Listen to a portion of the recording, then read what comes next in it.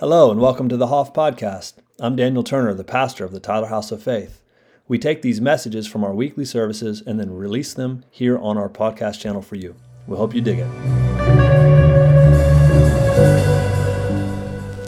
Well, driving in, I was not expecting there to be precipitation today. I don't think anybody really was. And, we Texans are not used to 19 degrees outside. It's pretty wild. It doesn't feel terrible, but once there's rain involved and snow and sleet and stuff, people become very crazy around here.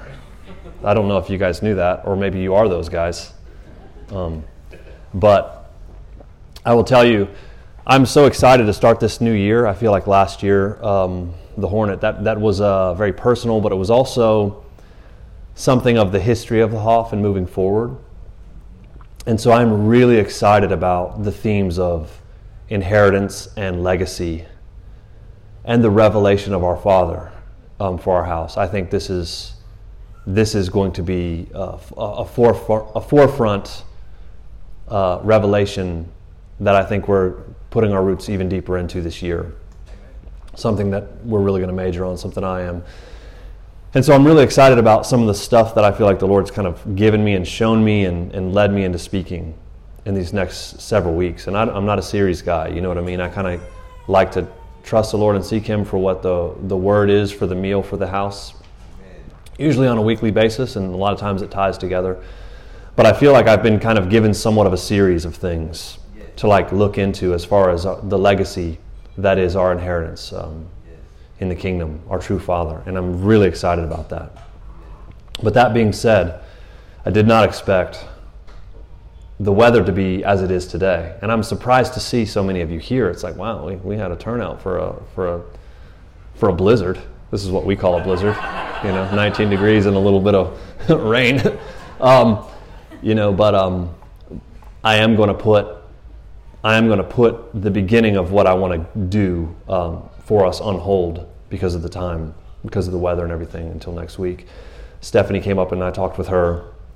They live kind of out in the Athens area, and her husband was saying, hey, it's coming down out here and it's not showing it on our radar and stuff. And so I went and looked, and it says that we're under a winter storm warning at noon today. And so I think I want to give us plenty of time to get to where you need to go, whether that's Brookshires and back to your house, or to get some food and all that.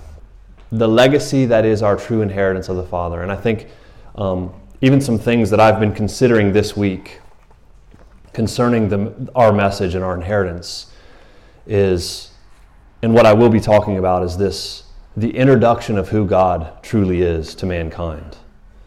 And we will be starting with that in Genesis. And we're going to see this beautiful introduction of God and to man, and Him manifesting Himself as a Father. But the Bible is full of stories where He came and He communicated who He truly was to people, and it was always contrary to what they thought, right? And it's a theme, it's something we've talked about a lot here, that the Bible it's in simplicity, there's this ancient war between two different trees. The knowledge of good and evil was one, and one was called life. And these two trees are at complete odds throughout the Scriptures. And, the very last chapter of the book, we see the winning tree. And we see what it really is. And I don't think we have a capacity, or I don't think we really understand what trees really represent. I mean, definitely they represent our inheritance and our heritage, our family, the family tree that we belong from. We are the oaks of righteousness, the planting of God. But there's so much more to this tree of Revelation 22, this tree of life that is alongside the river of life which flows from the throne of God. And it yields all these different fruit constantly. It's not just stuck on one, like an orange tree or an apple tree. And that its leaves are for the healing of nations. The leaves are actually for healing. And we see this in the book of Ezekiel, and we see it again pronounced in its heavenly reality in Revelation 22. And also this reality that these two opposing trees, the knowledge of good and evil, which was the poison which caused man to see God as both good and evil, that caused what we know as the fall or all of darkness to come into the world, is so much contrary to a tree that only gives life and only gives life and light. And even for us, the leaves of the trees aren't, it's more about the fruit, but this tree, even its leaves are for healing. And, there's not a bit of it that goes to waste. And we know there's aspects of trees even now, like we understand just in science that the light of the sun is actually green. We just can't see it well because of the way our eyes are made. And that trees reflect the light of the sun. That's why their leaves are green. But I believe there's so much more to these trees, especially even when they're fully unlocked, as they will be, as all of creation is groaning and longing for, to be redeemed and to step into the inheritance of the sons of God, unlocking it. I believe there's so much more function to trees in the natural. But let alone the war of these two trees was this: Jesus is the manifestation. He is the very tree of life. And he comes and he introduces himself to all of mankind, which has been poisoned by this other tree, the knowledge of good and evil. And so, since mankind's been poisoned, every time he shows up, he's so contrary to what man thought he was going to be like, And even throughout the Old Testament, so many people, he would show up, the angel of the Lord, the embodiment of Yahweh, Jesus, God himself, would be embodied, and he would show up, and people would have a complete misconception of who he was.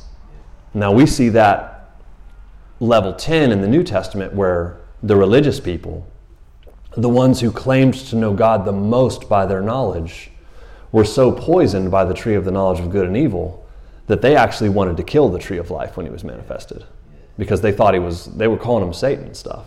You're of the devil, you're of Beelzebub, and all these different things. They were so twisted in mind by that poison and drunk with it that they could not see life manifesting and bearing his fruit constantly and his healing constantly everywhere that they were.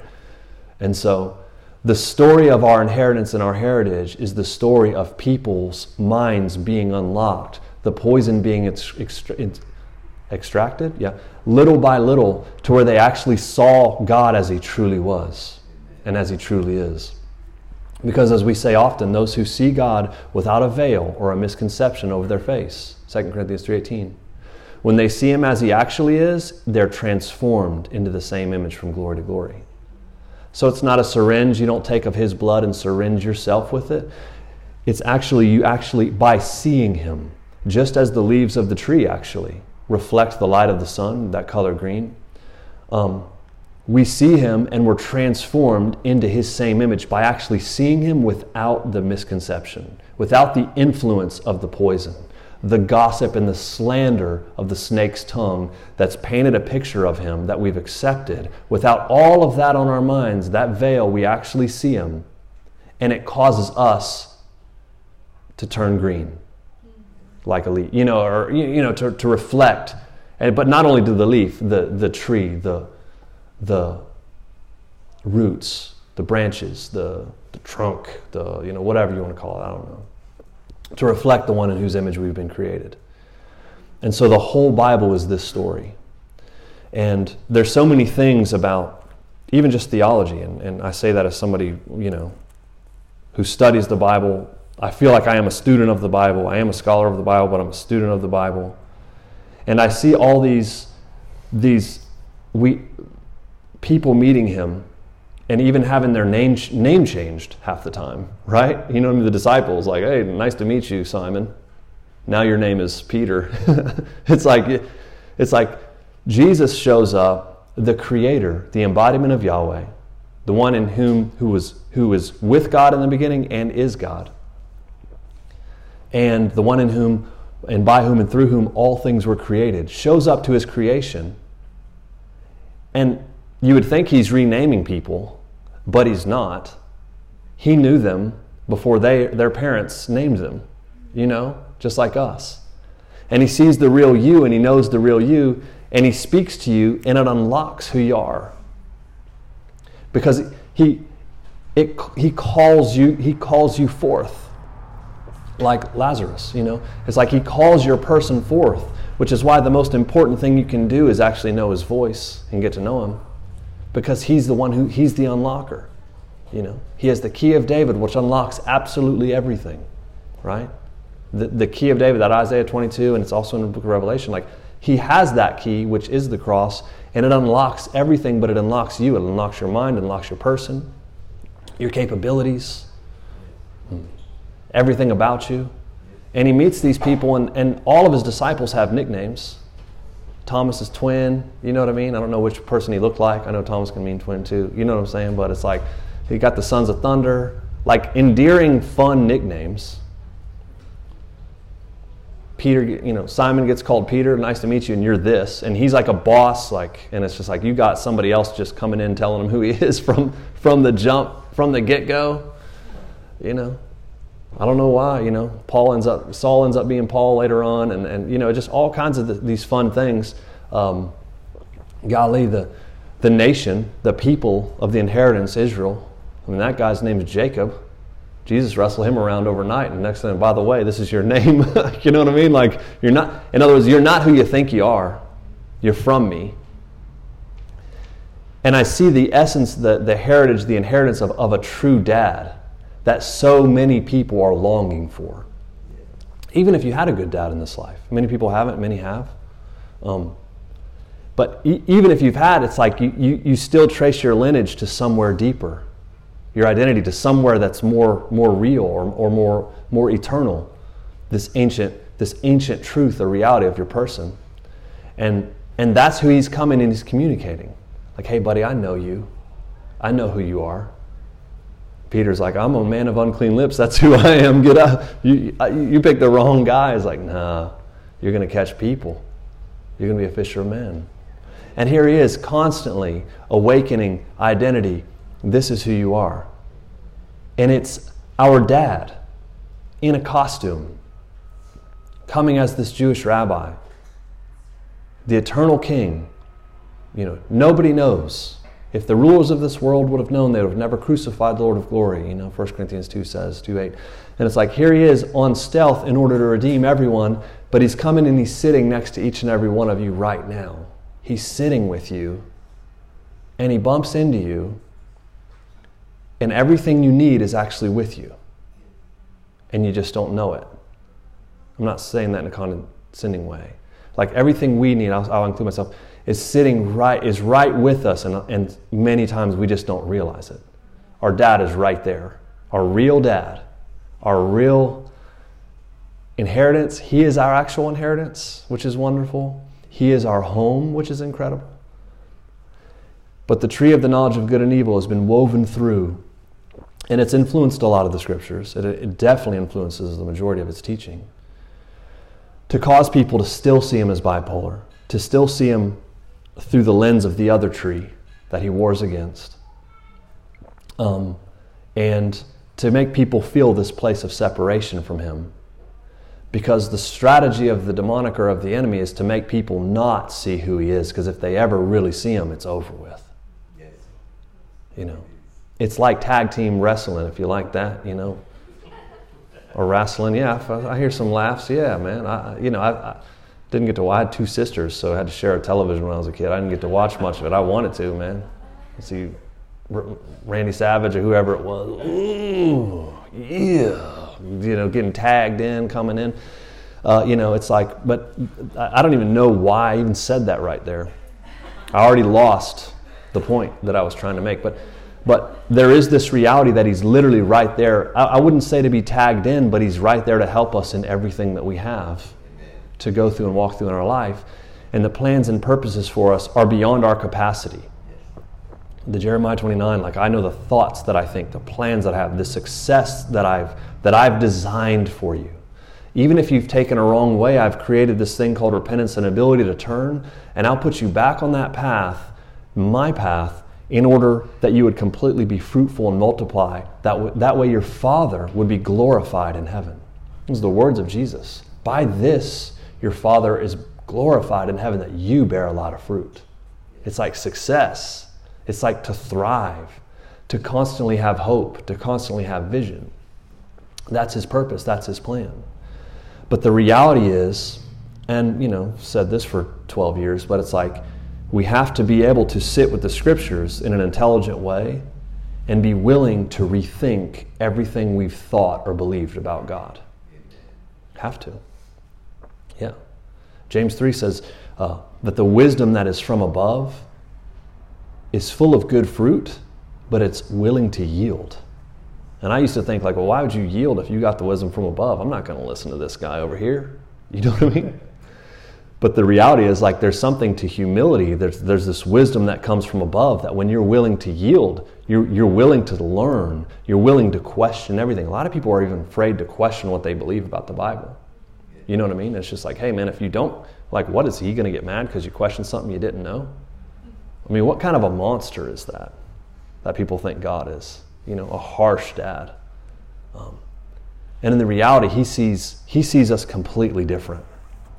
And he's calling us all to step into the level of wholeness that he's fully paid for, by the way. And step out of this anxiety and fear that steers the majority of mankind, that shapes the majority of mankind's image and personality and style and what they put their trust in and all these different things. This profound anxiety, he's called us to step into the place of, and I've told you guys about my girls, and I hope it's not too much, but like our girls, man, our two little girls, they don't care what they look like at home. They don't care if they're dressed half the time. They're little kids. They'll wake up and take the comforter off their bed and go in and, sit in another room, watch television or whatever, just completely buck naked. And I'm just walking like, what are you doing? But it's just like, we're at home and the only people, nobody can see us. And it's like, well, we can see you, But it's like, you don't count. Because there's this understanding of like, you fully love me, you fully accept me, you fully don't judge me. And so there's no Adam and Eve concept to even cover themselves up around us. You know what I mean? And our girls are, and you can ask, they're so well behaved in public. It's like, sometimes we thought the little one, like, man, this is going to be a thing, dude. But, in public, it's just like, she's the most polite. People are like, what are you guys talking about? We're like, she's a firecracker. Like, no, she's not. And we're just like, whew, But at home, they know. They can let it all go. They can let the fire out, They can let that heat out.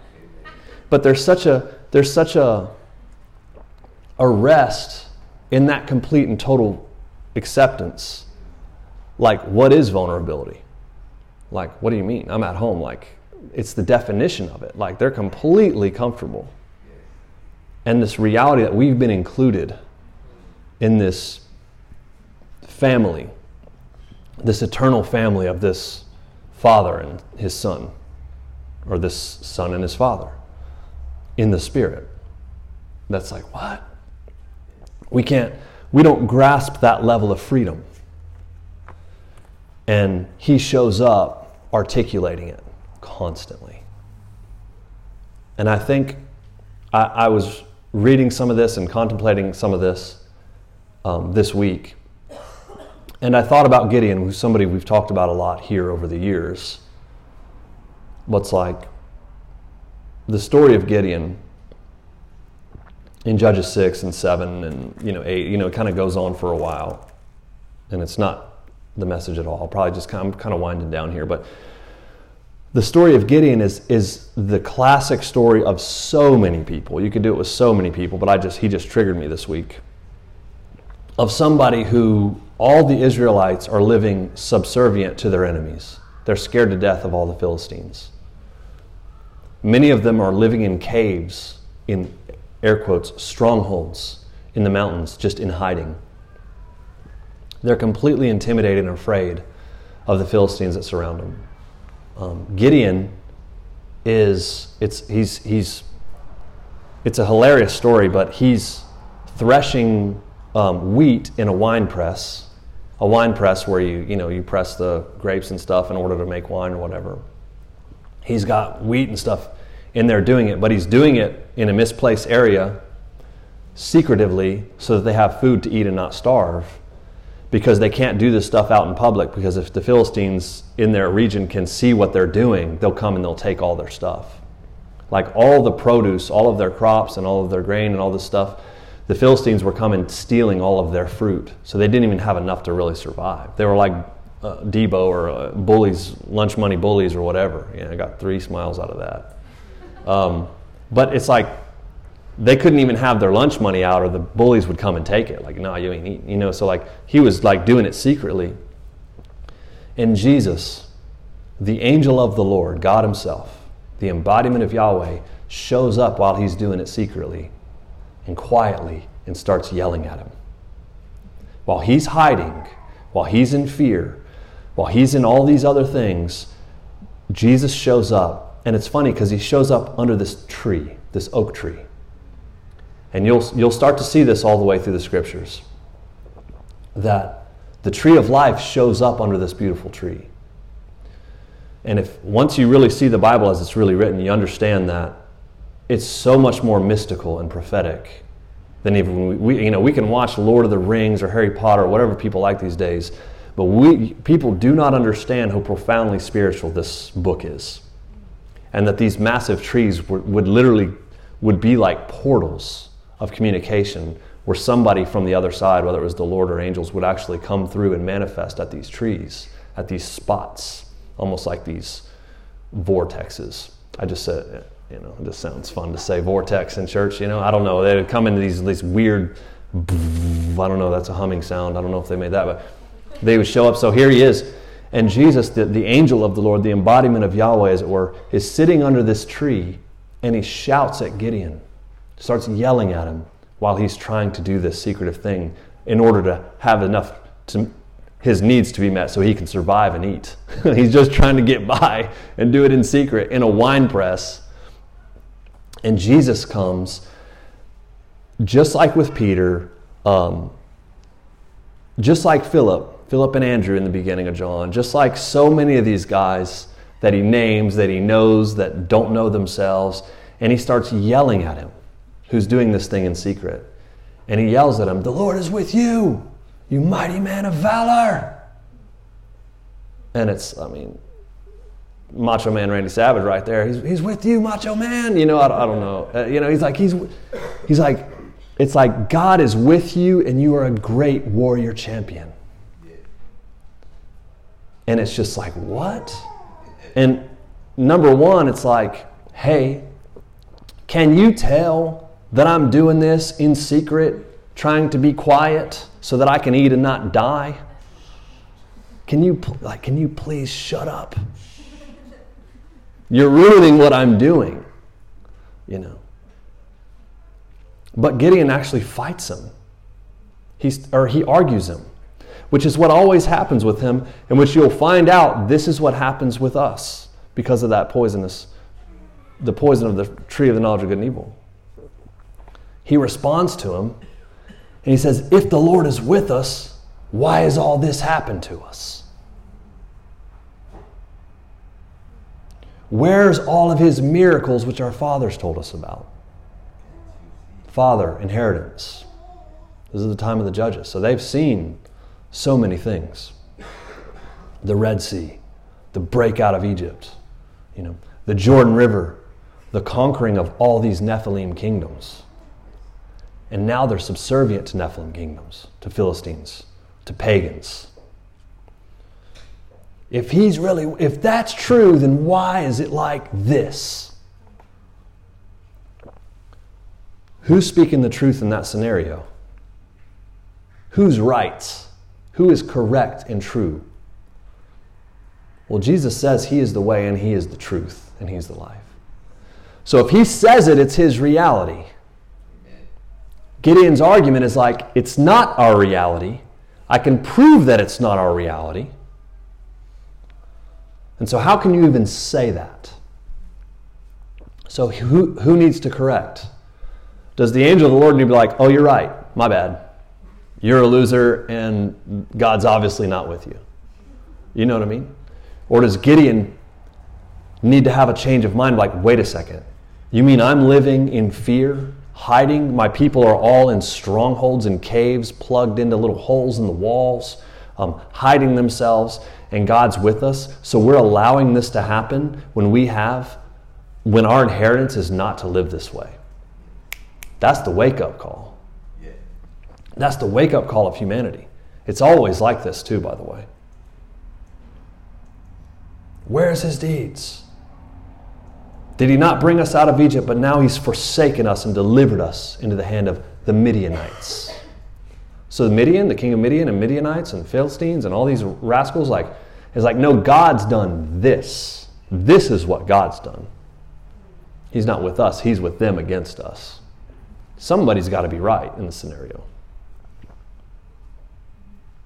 But the Lord, it says, he turns to him, which to me, that's hilarious, which means that he's sitting under the fig tree. In the oak tree, terebinth tree, oak tree.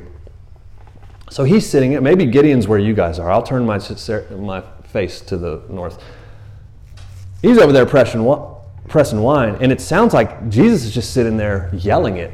The Lord is with you! Not even really looking at him. That in itself just makes me laugh. It's just like, dude, be quiet, The Lord is with you, warrior. And it's just like, what? No, he's not. Then why is this, and why is this, and why is this? It's like all of his anger and frustration to God leaving him is manifesting. Oh, tell me what you really think. But does the angel of the Lord debate him? I'll say, in verse 14, not only does he not debate him, it says in verse 14, he turns to him, and it's as if he doesn't listen to what he was just told by Gideon. And he says, go in this might of yours, and you'll save Israel from the hand of the Midianites. Have I not sent you? And it's like, dang, dude. It's kind of like the guys who were poisoned with that fruit when they wanted to stone that girl caught in adultery, John 8. And they're like, she was caught in the very act. We have proof. She's right here. Moses says stone her. What do you say? Go. And he sits down and just kind of ignores them. Writing on the ground, you know what I mean? And then they kind of walk off. He who's without sin cast the first stone. He's out of it. I'm not giving you an answer. They drop their stones one by one, right? And then he looks at the girl and he goes, hey, where'd they all go? Which is funny. Where are the accusers? Where are those accusers? Satan. It's like, oh, well, I don't accuse you. Like, oh, Jesus is like, oh, is court out of session? They tried to bring the courtroom? I'm not in it. Or did they leave? Because, good. Okay, so yeah, we're back. Yeah. Oh yeah. It's almost like he ignored them. Like Jesus ignores Gideon's fear vomiting on God and wound bleeding out, vomiting on God. The Lord is with you, well, if he's with us, da-da-da-da-da. All right, cool. So go in this might of yours. Have I not sent you? And at first he's shouting it, and then he's looking at him, and he tells it to him. To which Gideon's like, oh my Lord, how can I save it? Or Master, how can I save Israel? Indeed, my clan is the weakest in Manasseh, and I am the least in my father's house. The first was an accusation against God. You say he's this. No, he's not. He's not with us. If he was with us, bang, bang, bang, bang, bang. Jesus doesn't take it personally. He's like, okay, cool. Anyways, so go in this might of yours. The second thing, one is like, God's not with me. He's not here. I'm alone. I'm alone. That is the enemy. I'm by myself. I have no one. But Abba's here. He's like, he's nudging. He's sitting with us. Well, theologically, we're in him and he's in us. And yes, you know what I'm saying. He is with you. That is the lie that God wants displaced over his people. The Lord is with you. He's actually with you if you're with him. Can you be present in that reality and accept that truth? Because if you can, the map starts to open up. The plan and the purpose starts to open up. the strategy starts to open up. He's like, I'm the least in my Father's house. You don't understand. It goes from he's not with us, he's abandoned us, then it's like, yo, I'm a loser, man. You don't understand. I'm the least. Two things that he manifests. But the Lord says to him, and he speaks to that, he says, surely I will be with you and defeat the Midianites. You will defeat them as one man. You and me, we win. And I'm with you. Gideon's like, this sounds too good to be true, but if it's not, please show me a sign. Don't leave until I go and get an offering and set it before you. And Jesus said, I'll wait. The angel of the Lord, God himself, is sitting under an oak tree saying, I'll wait on you, buddy. Like, this is too hard for me to grasp. I don't know if I can believe this. I don't know if I'm good for this. Would you help me out? We've always been taught delayed obedience is disobedience, son. Like, instant yes, or else you're in sin or whatever. But the patience of a good father is not like that at all. And he says, I'll wait for you. All right, you need me to show you something? I'll show you something. So he goes, Gideon goes. He prepares a young goat and unleavened bread from an ephah of flour, probably that he had just smashed in his wine press, you know what I mean? And he put the broth in a pot and he brings it to him and he presents it to him under the terebinth tree, under this large tree, where he's sitting waiting on him, chilling out in the open. How long does it take to cook that up and to cut that goat and to do that stuff? I don't know. 20 minutes, 30, 40, an hour, I don't know. I'm not no chef, but he's sitting there waiting patiently for the guy to catch it. And God's there. God is right there for so many people. I'm not leaving. I'm waiting for you to catch this. I just want you to catch this. Me and you. We have a long list of purpose and destiny. It's going to come. You're going to come alive. It's going to be brilliant. It's going to be wonderful. And I'm not going to leave you. The clock's not ticking. You know what I'm saying? It is ticking. Time. We're inside of time and space. But a day is 1,000 years, 1,000 years of a day. I'm sitting here with you and I'm waiting on you and I'm wholeheartedly desiring for you to fully click into this, and I'm not leaving. And so there's that. And he puts, the meat in a basket and he brings it out to him under the tree. And it says, the angel of God, the angel of the Lord, Jesus, he says, take the meat and unleavened bread and set it on this rock and pour out the broth. And he did so. Take what it is you've brought to me and put it on the rock. This is Jesus Christ, the rock. Yes, on this rock I'll build my church, the revelation of who he is. The angel of the Lord put out the end of his staff, so I guess he had a big stick with him. That was in his hand, and he touched the meat and the unleavened bread, and the fire rose out of the rock and consumed the meat. And then the angel of the Lord vanished. He could have vanished that whole time. He sat patiently and waited on little buddy Gideon to get his food out, to get his thing. All right, do your sacrifice, do your stuff, go through your religious hoops, but I'm going to do it. I'm going to sit with you in it, and I'm going to wait because you're connecting to me, and I'm going to give you this sign. He said, okay, are you done? All right, pour the broth out. I don't know if that means pour it on top of it. It might have been. Soak it down like Elijah. And, okay, you watching? Touch that thing and freaking flames. What do you think Gideon's eyeballs look like when that happened, dude? The thing, it's like, I prepared this nice meal from Carrabba's for you to eat, and it's like, all right, cool. Bam, So, and he vanished. It says, now Gideon perceived that he was the angel of the Lord. Like, oh, snap. And not just an angel, the angel. The A, capital A, that was Yahweh. Because he says, alas, I've seen the angel of the Lord face to face. He thought he was going to die from it because that's what they thought would happen. But we know because of 2 Corinthians 3:18 what happens when you see the angel of the Lord face to face, Jesus. When you see him, you come alive. When you see him, you're transformed into the same image from glory to glory. So he sees the face of the angel of the Lord. I've seen the face of the angel of the Lord. The angel's vanished. The Lord has vanished. And when he freaks out like that, it says the Lord speaks to him. Which it's like, first the angel of the Lord's there, then he's gone, then he just speaks. I don't know if he speaks, if he's invisible still and he just speaks. I don't know how this worked, but it's what it kind of looks like. He vanished, the fire, then the angel vanished, and he's freaking out and having a full-blown fear, freak out mode. Oh my gosh, that was him. Oh my gosh, that was actually the capital H, him. Like, oh no. And then the voice speaks to him and says, hey, peace be with you. Don't fear. You're not going to die. It's like taps are like, hey buddy, calm down. You're not going to die. Like, you know? So he built an altar there and he called it the Lord is Peace. You know what I mean? And then the story goes on. It's brilliant. It's hilarious. And he starts doing really bold things after that.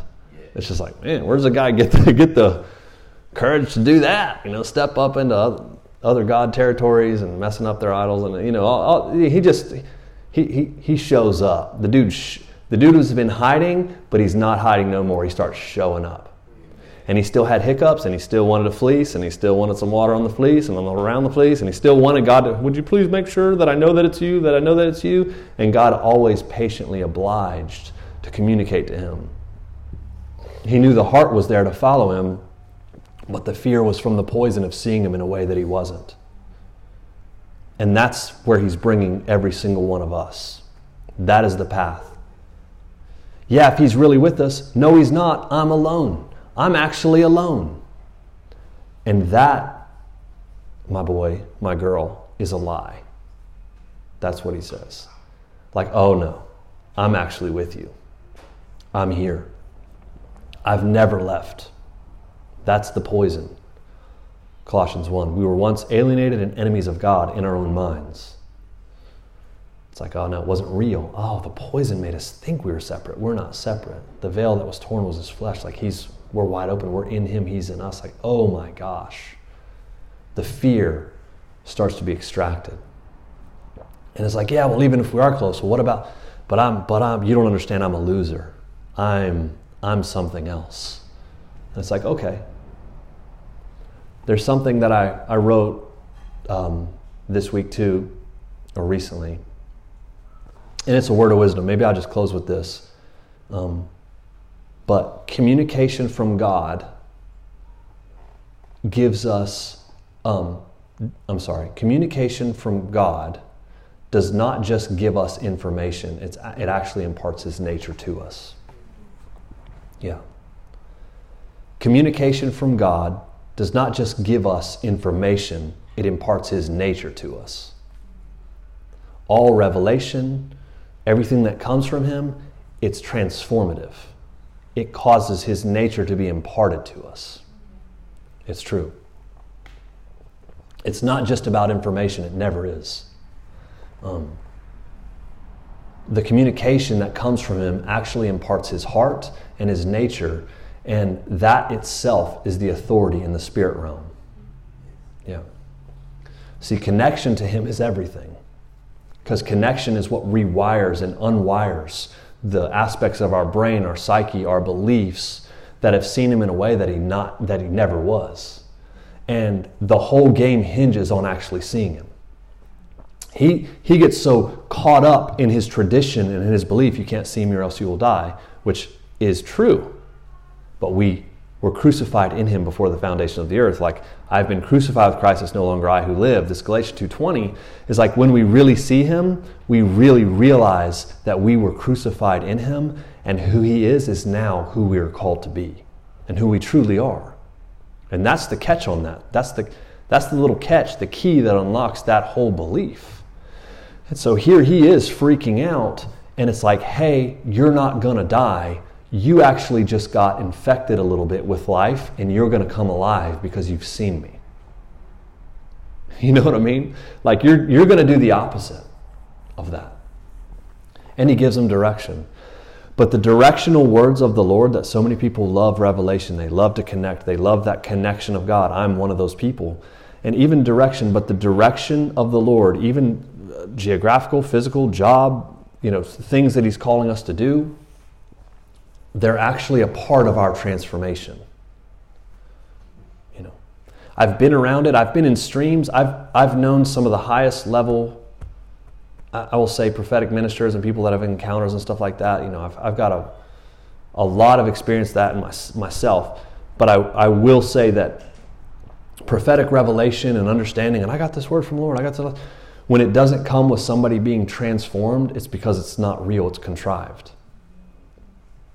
All true prophetic revelation, all true encounters with God produce fruit. If it's real, it produces fruit because it'll be lived. There's a reason, like these guys they'd eat a scroll in the Old Testament, or even the New, in these prophetic revelations they'd be fed a scroll. I think it was Ezekiel, and I believe it was John. And it was sweet to the taste, but it was bitter in the stomach.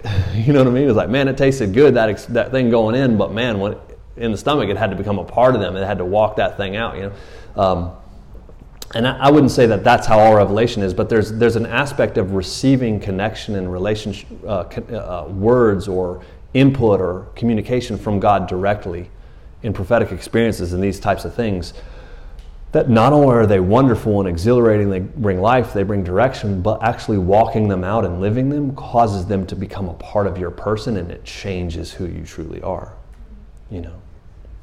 I've been known since I was young in this walk, so many people that would seem to have so much high level stuff, and even frequently, and have it all the time, but their nature never changed, and they were always going around the same mountain. They were always having the same conflicts, and they were always having the same character flaws and stuff like that. And so it's like, hey man, that's one thing where we judge if we're truly hearing from the Lord and being led of Him. It's actually producing life in our person. It's actually changing us. We're actually growing in the fruit of that tree, the fruit of His Spirit, which is the love of God, which all of them flow from that. The joy and the peace, the patience, the kindness, all that goodness, all that comes from the love of God, you know what I'm saying? And knowing Him imparts that, and Gideon's experiencing this.